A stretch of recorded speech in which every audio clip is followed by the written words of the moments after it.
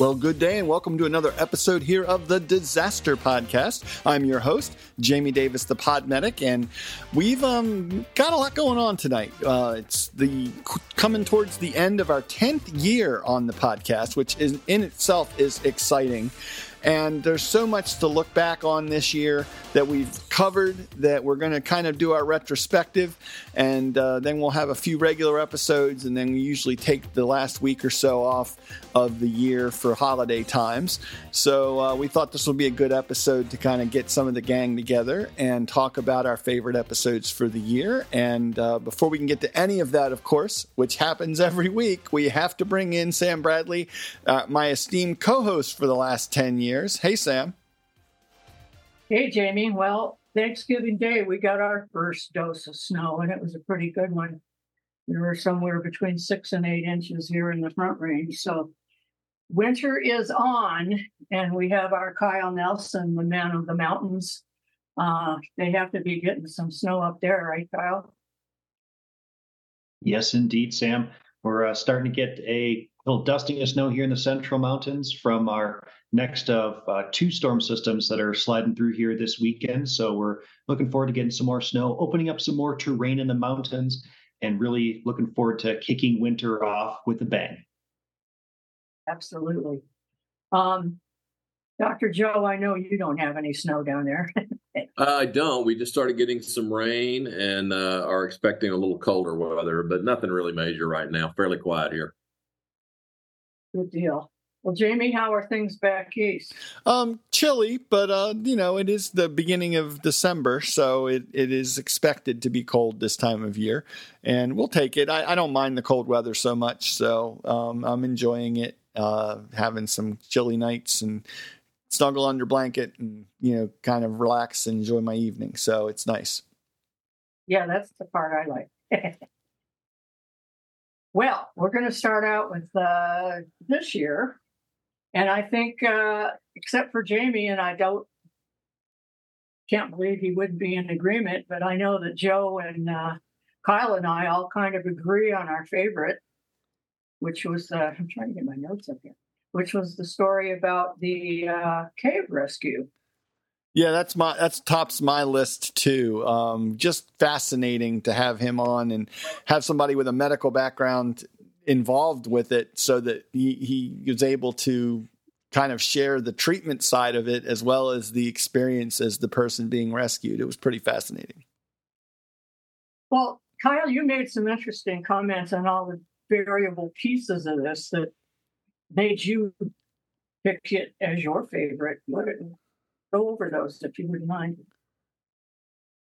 Yeah, I really loved that episode, and I actually listened to it on the plane when I was flying back from teaching in American Samoa just about a month ago. And it was one of those where I just had to keep rewinding and going back and listening again because it's a story that just is, it almost sounds too good to be true, but what a harrowing journey Mark had. And I really loved that episode. And that was at the top of my list because I thought about it, right? It was a clinical, technical rescue, international coordination, and disaster management sort of topic set all combined into one episode, and sort of getting that perspective on just what all goes into, right, and a rescue that is that technically complex with such a complex patient, and in that terrain internationally, and all those different factors that Mark and his wife talked about. It was truly just incredible to me to think about. Sometimes how much we take for granted, how seamlessly sometimes even what can be perceived as complex incidents can run here in the United States. And so thinking about that sort of incident happening across the world really, really was very humbling to me, and really speaks to the depth of discussions that we have and that we bring onto the podcast. Yeah, and I was lucky to get hooked up with him because a doctor friend of mine said, hey, I got this friend, Mark, and I'd seen coverage of it on TV, and I thought, oh, you got to be kidding me. You get to have a podcast with this guy, and it was so nice having her on, too, because she was such a big part of the story. What were your thoughts on it, Joe? Well, you know me, I love the clinical stuff, and so it was so awesome to hear somebody talk about the clinical side of things from not only their expertise in response and spelunking and all that other kind of stuff, but as the patient as well, which was really fascinating. So, you know, to me, it was kind of like Kyle said, right? It brought together so many different aspects of the many different things that we've talked about, and just absolutely fascinating to get that from an informed patient perspective who you know kind of understands the world that we live and work in.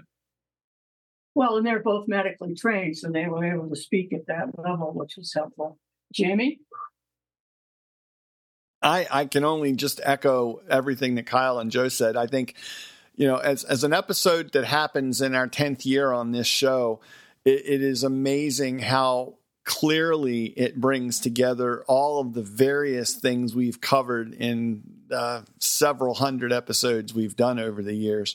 It is pretty fascinating for me to really be in a position after all of these years to grasp the complexity of what they pulled together to affect this rescue, and to have such a positive outcome at the end of it is really just amazing to me. That kind of made the biggest impact on me.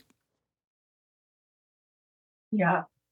Well, let's stay with you, Kyle, and run through your other ones. I think for some reason, my notes don't want to come up here, but I think the second one was one that Dan Z did, right? Yeah, the Maui Fires Aftermath episode with Dan Z. And that one was second on my list.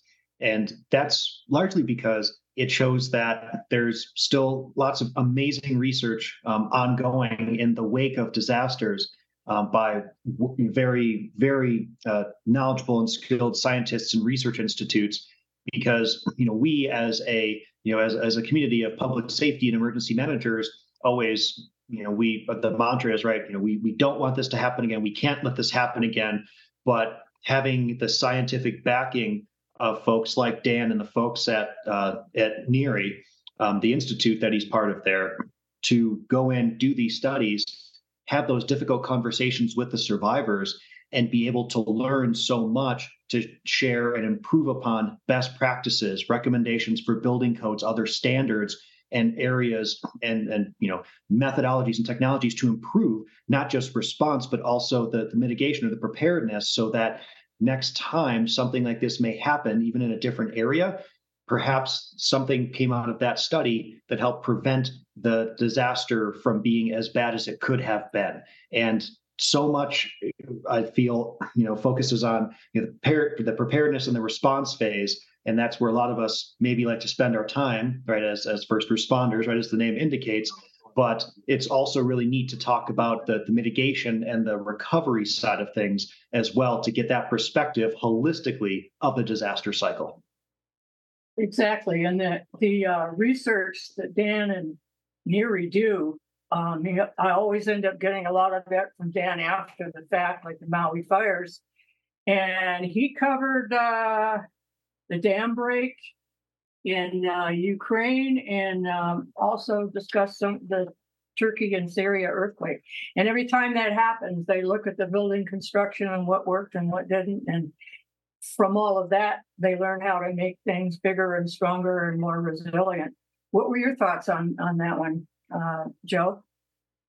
Well, I think you just hit on what was really cool from my perspective, and that was how we continue to learn from disasters. And I think that one was a great example of, we have to study incidents, failures, issues, et cetera, in order to keep that cycle of constant improvement going forward. So I like that aspect of that one a lot, and I liked how it tied together the bigger picture. It touched on a lot of different aspects, and it just gives you a sense of how broad based many of these disasters are, right? That's why they're disasters.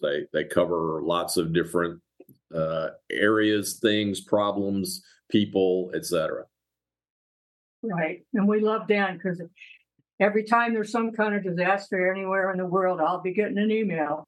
Okay, we want to talk about this. Of course we do. Jamie?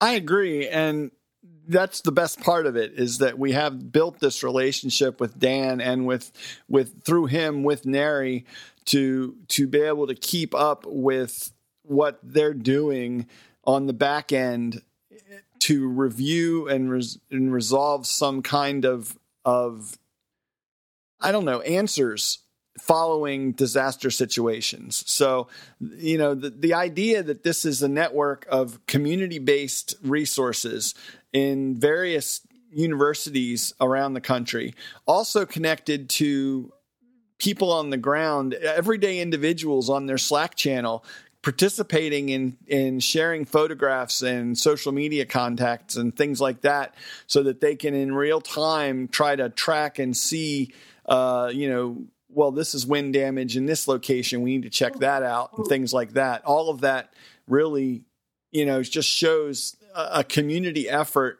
that transcends what's going on in these research centers, but also bringing in the outer community as well. And I think that kind of crowdsourcing is pretty amazing. Yes, it is. Another one of your favorites, Kyle, was Joe's clinical research on Heads Up CPR. Do you want to tell them what you liked about that? Oh gosh. Well, that was an episode that I truly did enjoy.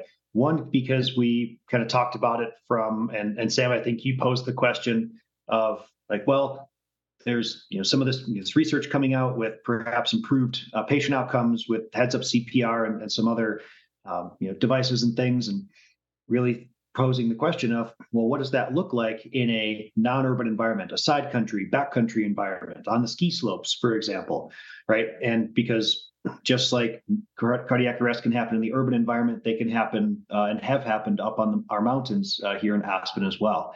And so just sort of taking that research, that new idea, and really kind of playing it through and what ifing, I think is really fun to do here on the podcast, where we can bounce ideas off of each other and sort of also put things out and ask questions of our listeners in the Disaster Podcast Facebook group, and have them respond and give us feedback and share their thoughts and ideas.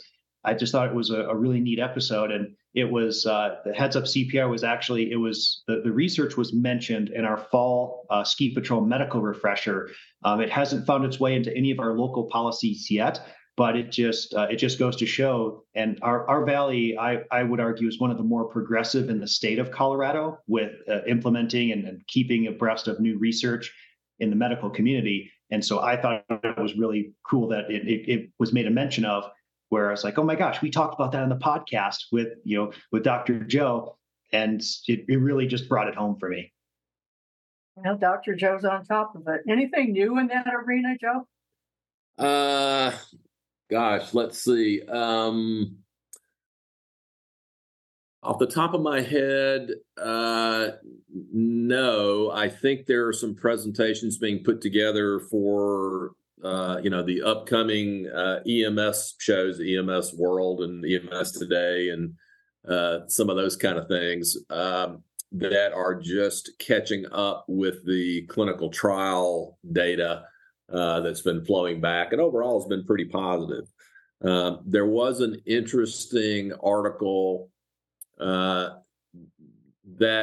came out, I don't know, maybe a month ago, and it was interesting in that it got a fair amount of press because it tended to say Heads Up CPR really doesn't work very well, and so that sort of caught the headline, right? But when you read through the article and the way they performed the study, what they did was actually completely reinforce all the things that those of us who have been studying heads-up CPR for a long time have said not to do, because it will indeed make things worse if you do it that way. And they did it that way. And sure enough, it made things worse. And then they published it and said, well, see, heads-up CPR doesn't work very well. And it was just really fascinating to see the exchange on social media of people who clearly didn't read the article very well, didn't understand what they were reading, and didn't know the additional science well enough to recognize that the conclusion to the article was very broad and based on all the stuff that we already knew was bad. So, to me, it just made it clear that you have to read the scientific journals carefully, and you need to know a little bit about what you're reading in order to really appreciate it, and to take everything with a little bit of a grain of salt and make sure you look into the details, because that's really where the important information lies.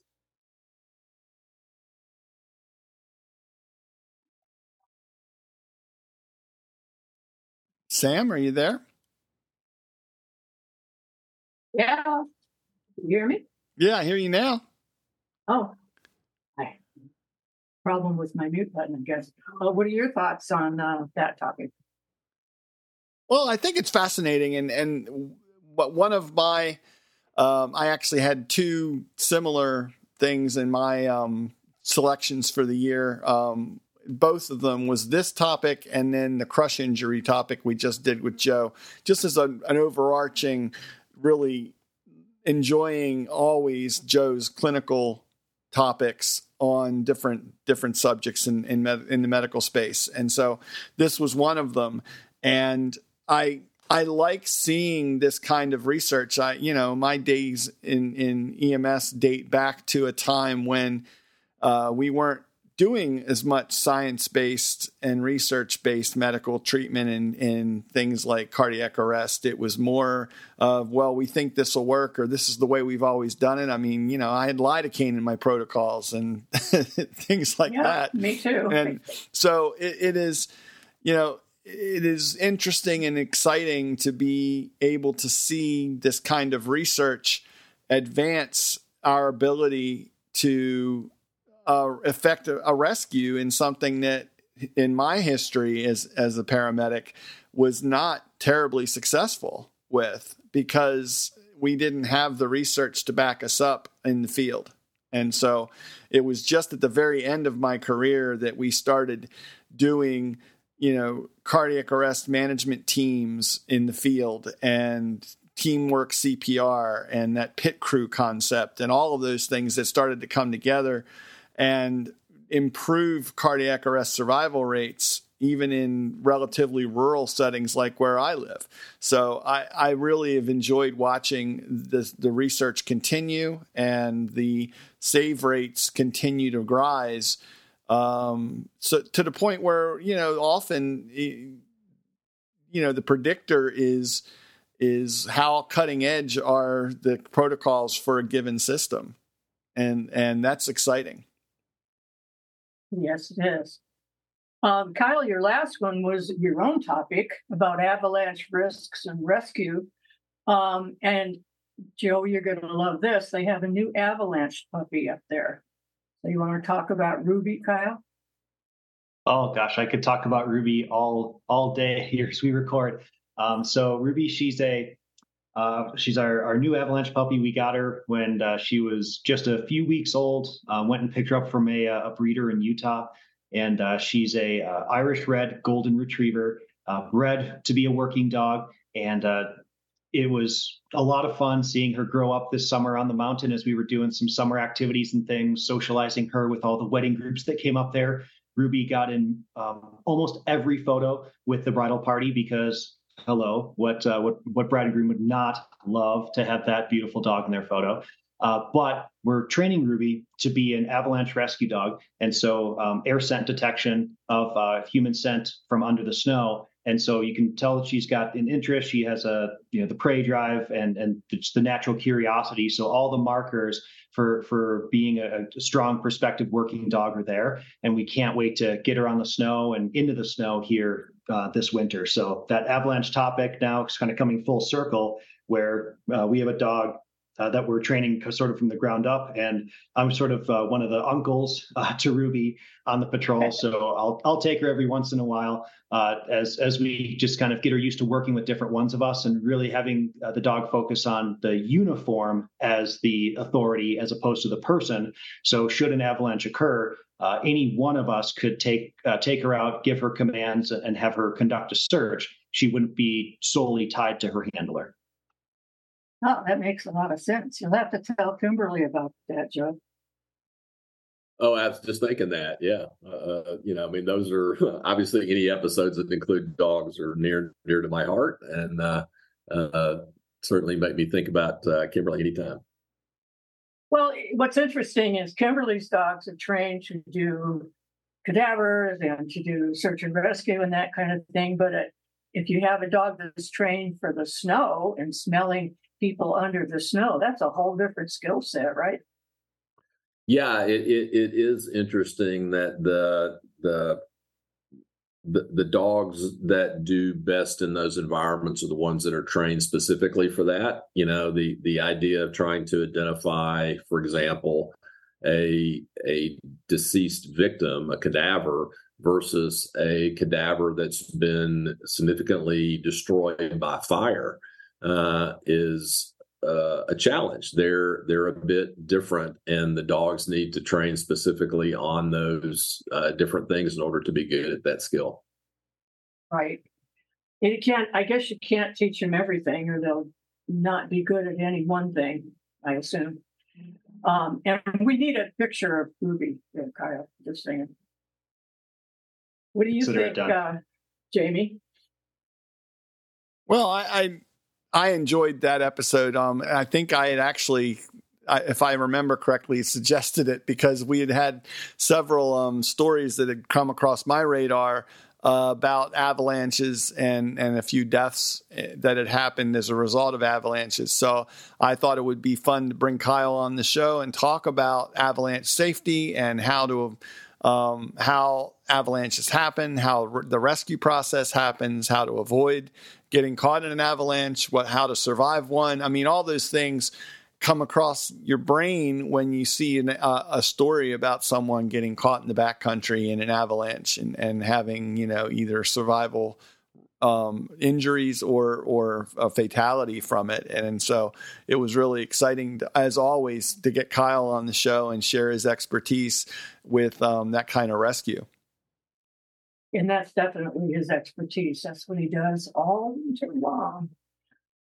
Joe, were there any other ones that we haven't talked about that you found interesting? Yeah, the other one for me that I really liked was Dr. Ali talking about the train disaster in Waverly, Tennessee. And I was fascinated just by the story because it was a really phenomenal story, but especially to look at it from the perspective of the impact that disaster had on so many different things related to, railroad transportation, hazardous materials transportation, placarding, hazmat response, on and on and on, right? I mean, just the watershed event that was that I knew nothing about before reading her book and hearing that story. Agreed. That book, by the way, is called Walk Through Fire, if anyone wants to get that.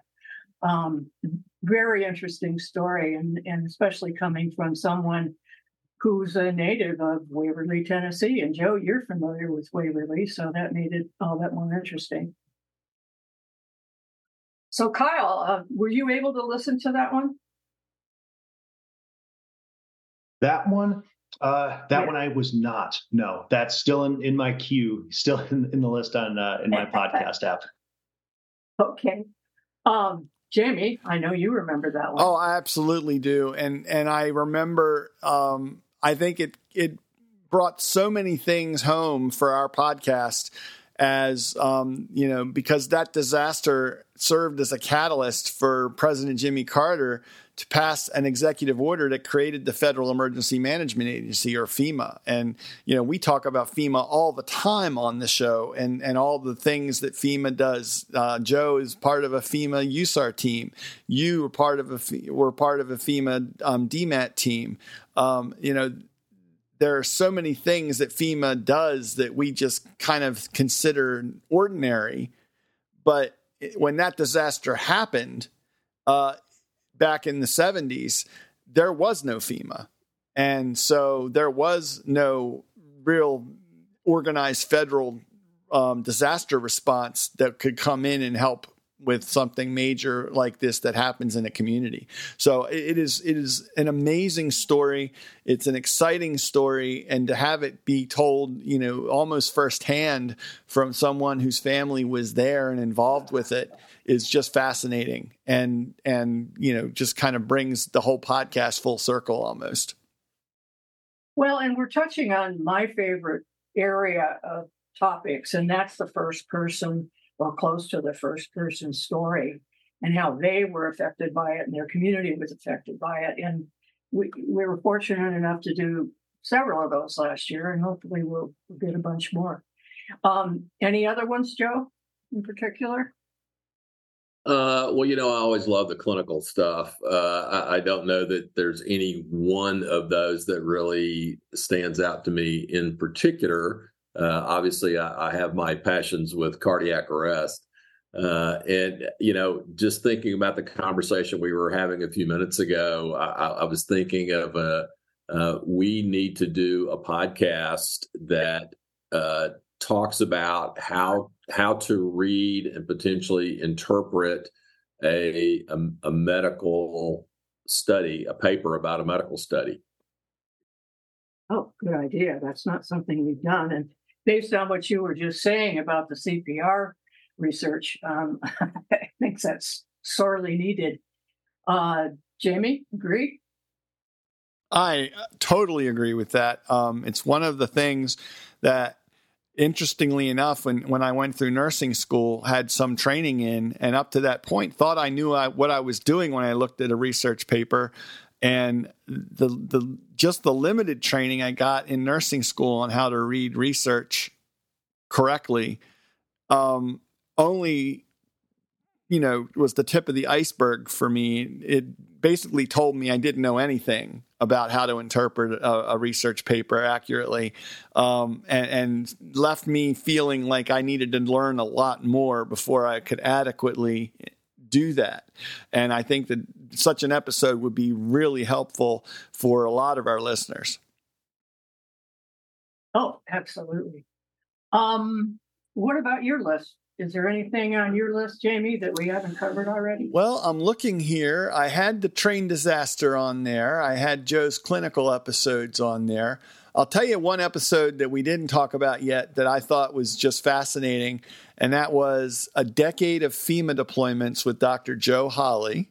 We talked about Joe's USAR team background, and that Joe had recently counted up at that time 43 USAR deployments to disasters in both the United States and abroad.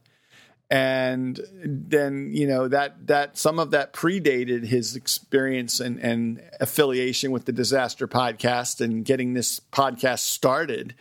But just all the things that he has done just in the period of time we've been working with Joe is pretty fascinating. I mean, we did, just on that episode, we talked about somewhere in the area of 20 different disaster responses we've covered with Joe on this podcast, where he's been able to give us boots on the ground view of what's going on and how the response is happening in almost real time. And that's just, I think, what makes this show so groundbreaking in so many ways for the listeners. And so I look forward to more of that in the future. But that was one of my choices. Yeah, in fact, that was the next one on my list, the decade of FEMA deployments. I had no idea there were that many. So, and Joe's also, besides the CPR information, he talked to us about earthquake and tsunami clinical issues, all of which were awesome. What else is on your list, Jamie? Anything else? Let me look here. I think that's pretty much it. I think I did enjoy the talk you did with Dr. Erica Havelka and Dr. Jerome Lee on technology-assisted medical disaster response and some of the things that you're doing with IDMC and the Health Tech Without Borders group. And, really enjoyed learning a lot about how health technology can be brought into disaster response, even in remote locations, to help in places like Ukraine or other things around the world. And so it was pretty cool to see how that was, the telecritical care project that is being provided with the federal resources for providing things like expert advice for ICU patients via telehealth to community hospitals and things like that are part of the Health Tech Without Borders program. So there's a lot of neat things out there, and that highlighted for me. And I'm a technology geek, so I really enjoyed that. Yeah, and it makes me think of Trek Medics. We just talked to Jason about his the latest stuff they're doing, which is truly amazing. I had another note here. It might have predated this year, but Kyle talking about severe weather health risks and response. Because I think at the time we were going through a wave of severe weather, including storms, tornadoes, and heat waves. So Kyle took those weather patterns and broke them down and talked about the dangers of each one. So that was pretty cool. I think we're kind of at the end of this week's podcast, but we're far from finished because I found a lot of awesome stuff that we talked about in terms of things we'd like to do and other podcasts we've had, and we need to get the pod ones on here to hear from them.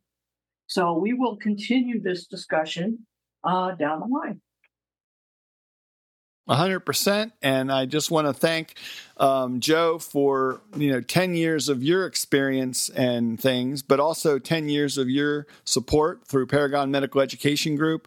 10 years is a long time to stand behind a project like the Disaster Podcast, and we certainly appreciate all the things you've done to support the show over the last 10 years. With really it was an experiment very much in the beginning when you first hooked up with us. I don't think you quite knew what you were getting involved with at the time, but we're excited about the opportunity to get some information out to people, and we appreciate that. Well, thanks, Jamie. It's been a great ride, and it's hard to believe that we've actually talked about half of the deployments I've been on have been on this program. That I had no idea I hadn't been that many. It's super cool, and I love it. I love all you guys, and I'm very pleased to be here and continue the journey. Definitely. And just, as we do every week, where can folks find out what you're up to with Paragon Medical Education Group? And do you have anything on the horizon? I know you talked last episode about things you have coming up in the new year that you're working on. So please share all that with us. We do have some cool stuff coming up. The military stuff with all the things going on in the world right now is definitely cranking up a bit. And we're working on a lab for the Eagles next year in Florida. That meeting is in June, if I remember right. So we'll see where that goes. In the meantime, we always look forward to talking to folks so we can put together a program that suits their needs, and they can reach us at Paragon Medical Education Group or Paragon Medical Group on the web, and through the Disaster Podcast or through our Facebook page as well. Awesome. Kyle, where can folks find out what you've been up to? Well, Jamie, best place to find me is on all the social media platforms under the handle WX Kyle Nelson. Follow along and take a scroll back through my awesome travels this year to the Western Pacific, and starting next week, Puerto Rico for some FEMA teaching and instructing, and of course, dog pictures and ski season fun. Awesome. And Sam? All of the places that Joe mentioned under Sam Bradley or Sam Bradley 11. And we have to talk about the X Games too, Kyle. Awesome. Yeah, we'll definitely have to, if we can get an opportunity to talk about the X Games either before or after. We always enjoy hearing what's going on with the planning and the aftermath of that plan process with you, Kyle. It really helps us understand everything that goes into the planning and putting on of major events like that. So we'll look forward to that. As far as me, folks, you can find me under the handle Podmedic in most social media locations. So please friend or follow me there. And always over at disasterpodcast.com. And don't forget, you can subscribe to the show. So just click on the subscribe links there on the right-hand side or right below the audio player on every episode page and get the show delivered to your mobile device of choice all the time whenever new episodes come out. Good episode, Sam. And, 10 years, our actual official anniversary comes up right after the new year, but we wanted to get this retrospective for this year in right now. Yes, and there's more to come. And, going back through this stuff makes me still very proud of what we've done. And we're so lucky to have Joe as our sponsor, and so lucky to have Kyle and the other meteorologists as part of our core group who have been together for years and years. We really appreciate them. So stand by for more because there's more fun to come.